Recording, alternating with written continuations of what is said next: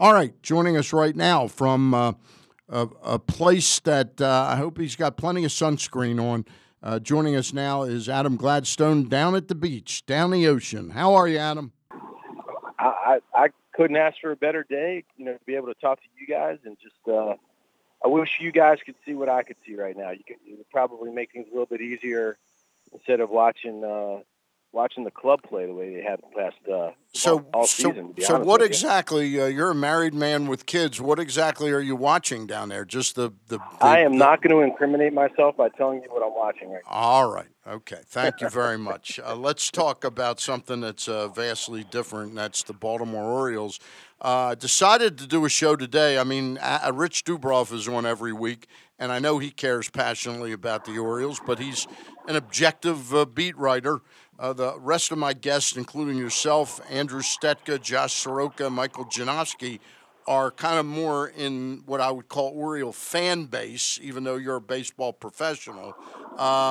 Where do you think you start with trying to fix what ails this team? Well, I can only go off of what the experience that I had the only time in the game when I was actually fired because I was part of a club that I put together that wasn't successful back in 2009, coming off a playoff run for the York Revolution. Mm-hmm. Had a pretty good nucleus, and everything that we did right in 2008 was incorrect in 2009. And Chris Hoyles and I made it through three-quarters of the way of the season. And then ownership felt at that point that what we had done for the first couple years of that organization wasn't good enough to continue on. And they made a decision and really change it from the top down. And I look, I understand that the Angelos family is very passionate about the team and about the team that they put out there. But in order for something that's as drastic that has occurred for the latter part of last year and all of this season, there do need to be some major changes. And I just hope that the ownership group either put someone in place that can make those changes or and honestly needs to bring some new life in a lot of different areas. One of the things, Stan, that you and I have talked about for years is if you take the roster of the front office of the Baltimore Orioles and you compare the front office roster to any other of the 29 major league organizations, you are going to see a roster of front office personnel that is very small compared to the average major league organization. Yeah. And I think that what has happened is you have too many people that you have how do I say this? You have less amount of people with more opinions, right? Because they're obligated to multitasking. And I think that eventually that's what's happened in this organization. And you've got, you certainly have Dan and you certainly have Buck, and you can't lose sight of the fact of what those guys accomplished when they came in here. They did make baseball relevant again here in Baltimore on the tail end of what Andy McPhail had started. But now you've got a situation where, you know what, it's time for a change. And it's probably not going to happen first at the ownership level. It's going to be the trickle-down effect because it's the golden rule. They've got the gold, so they rule. So, probably Dan ends up, you would think, being moved. Buck is certainly a question mark right now. Do I think Buck could be successful in some areas of the organization? Yes. Yep. But does it make sense for him to continue on as manager? I don't know the answer to that question. Yeah, there are not many managers, and both you and I both have a great deal of respect for who Buck is, what he's accomplished in his career, but there aren't many of those people that survive a stretch of 27 and 77, which is what this team now is from about September 5th or 6th last year. That's their record, 50 games under 500. Yeah, and I think if Buck was sitting in a different role and he had a manager that was working for him, I think he would say, hey, you know what, it might make sense for us to make a move. And, but I think that the fact that no moves have been made really anywhere within the organization as far as we know, I think that's the telltale sign of the answers and the direction that the organization is getting from the top down is not working, and there seems to be a disconnect, and that's why the club is in the situation that they're in. Let me ask you a question. When you said that, if you sort of put the Oriole front office blueprint on top of other teams or underneath, and you'd see how many extra names are we talking about? I mean, are they 5 short? Are they 15 short? I would say a good 15 easy. Yeah. So you're a good 15 easy in all levels of the operation. You're talking about scouting and analytics and those sorts of things. Yeah, I mean, you take a GM and Dan Duquette, for all intents and purposes, is the general manager. Sure. Any major league general managers have 3 or 4 special assistants that report to him. Right. There's 3 or 4 names right there that the Orioles don't have. Yep. So, then you take the scouting department and you take your amateur scouting and your pro scouting. And, I mean, there's just so many different levels of what needs to be done that it's not there. And it's never been, it truly hasn't ever been there. So that's just the situation. It's just the way the situation is right now. We're talking with Adam Gladstone, baseball executive over his life around the game, former minor league umpire, also video review person for the Orioles when the first year that baseball went to video review. We're talking with Adam about some of the issues concerning the Baltimore Orioles. You were the first person that mentioned, I'm gonna out you as the first person that mentioned Billy Ripken as a name that you would strongly consider as manager of the baseball team. I don't think you have any great insider info on that, but could you tell our listeners here and the folks watching on Facebook Live why you think he'd be kind of the perfect guy to be the counter Buck Showalter? Sure.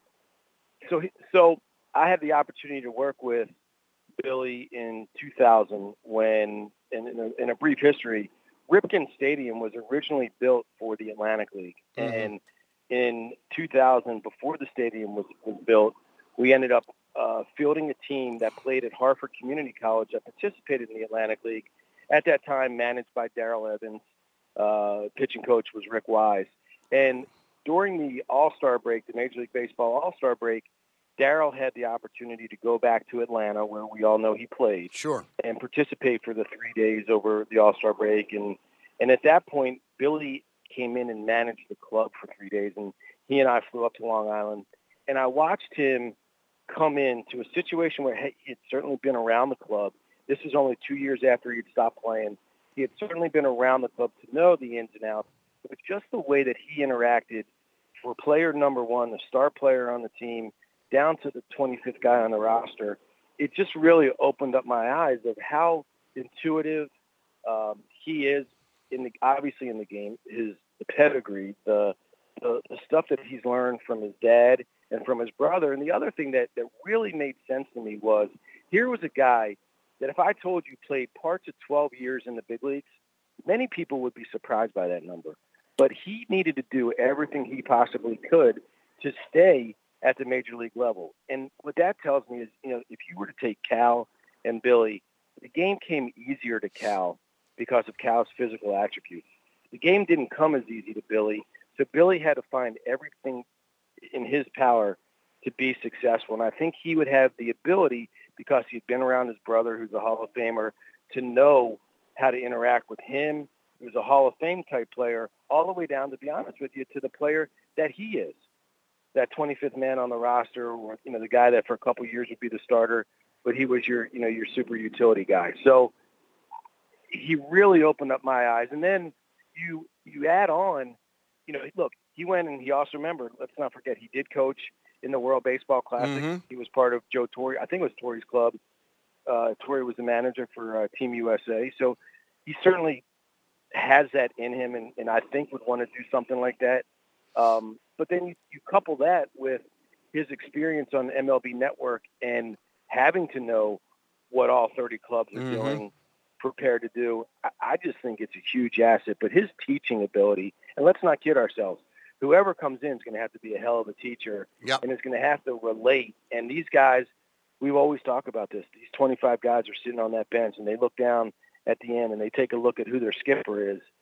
You have nothing but respect for what Billy Ripken has done in the game. We're talking with Adam Gladstone. Adam, one of the trickier parts of that thing, and as you were the first person to mention Billy's name to me about 5-6 weeks ago, and it's percolated and resonated more and more with me.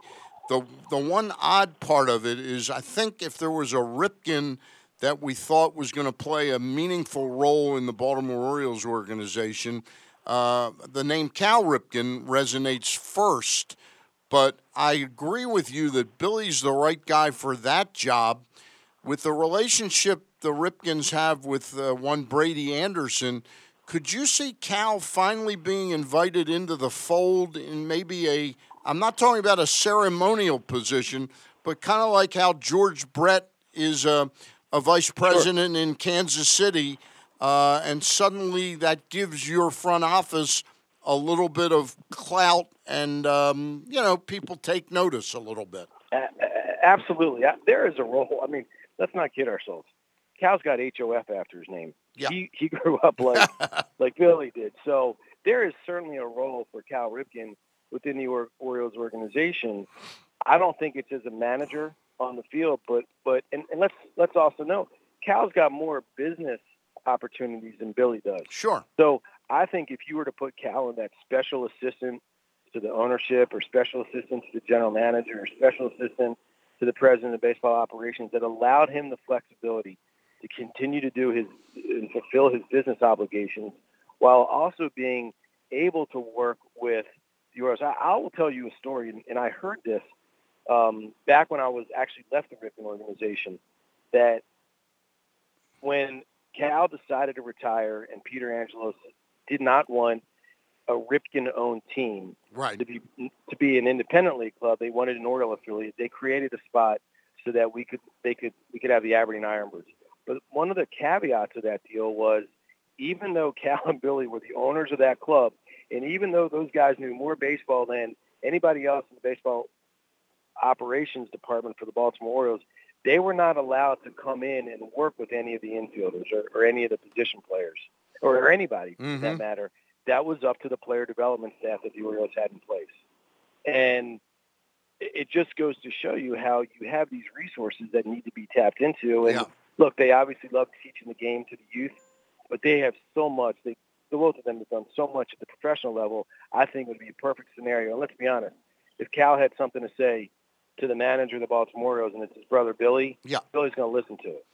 So if I were in kind of wrapping up this time and letting me go back, I do this show called After Bird Watching. I have a feeling that that's what you're doing down at the beach today.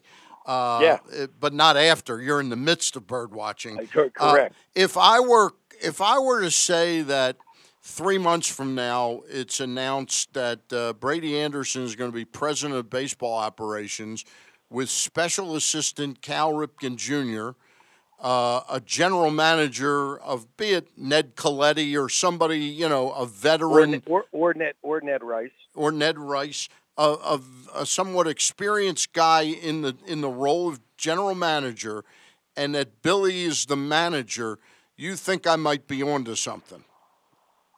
Well, here, let me throw this out there. Yeah. One of the things that we haven't discussed, and I don't know how much time we have, and I'm trying to be as brief as possible. We got about 2 minutes. All right.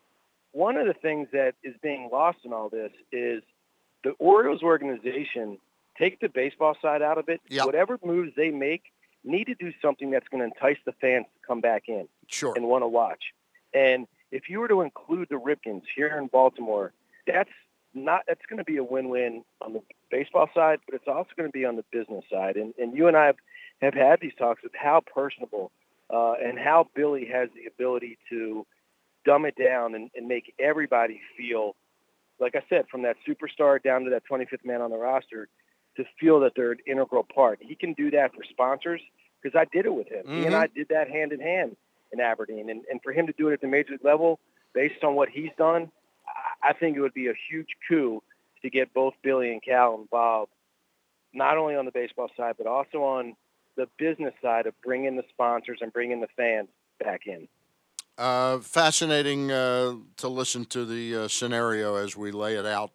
Really appreciate you spending some time with us. You back in town next week?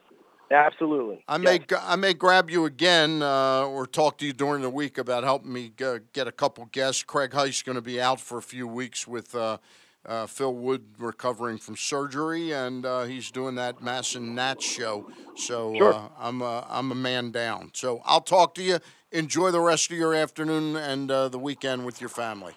I always appreciate it. Thank you very much. All right, Adam Gladstone, one of the smarter guys I talked to about the great game of baseball.